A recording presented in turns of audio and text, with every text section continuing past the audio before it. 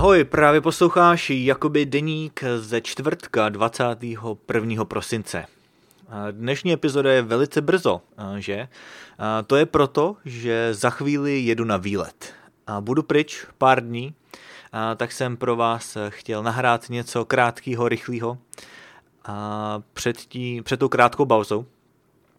Venku je krásně a je to takový nezvyk, že je venku ještě světlo. Většinou, když sedím takhle u mikrofonu večer, tak je samozřejmě tma, ale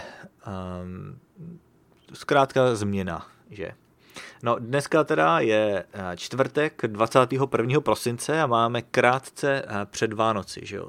Za pár dní jsou Vánoce a tak jsme si řekli, že se vypravíme na nějaký výlet na takovou, řekněme, krátkou dovolenou.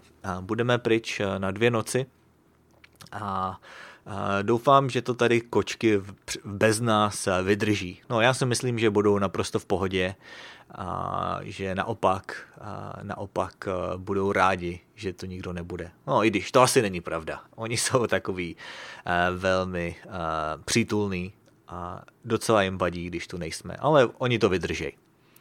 No, ale teda včera ještě ve středu jsem měl ještě poslední hodiny iTalky.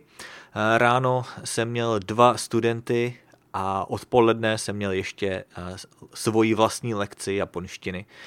A asi to byla poslední lekce tohoto roku. Možná ještě budu mít něco příští týden mezi svátky, ale to se uvidí. Dostal jsem několik zpráv o tom, že byste chtěli vědět, kdy se zase otevře můj kalendář, kdy budu přijímat nový studenty na iTalky, no a zatím to není úplně jistý, ale určitě vám dám vědět. A příští měsíc, tedy na začátku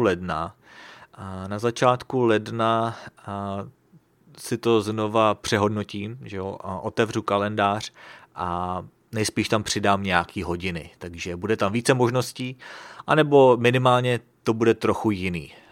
Bohužel to teda budu muset potom ještě změnit a to bude záležet na tom, jak bude vypadat můj jarní semestr.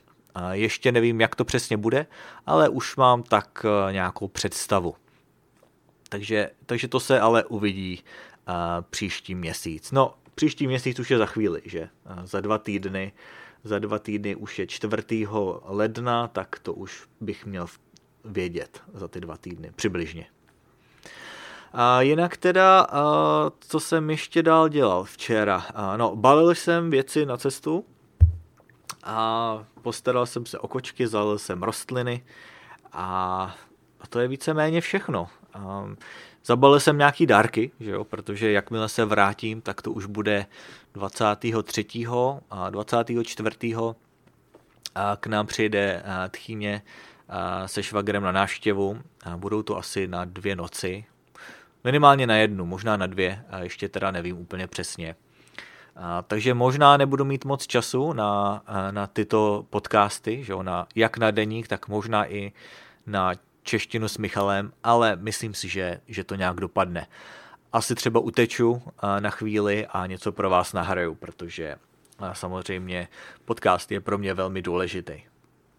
Takže to je asi tak teda všechno. Já vám děkuji za poslech, tahle epizoda je velmi krátká, ale až se vrátím, tak vám to vynahradím a budu vám vyprávět o mém výletě. Takže to je teda vše, mějte se pěkně a uslyšíme se zase za pár dní. Ahoj.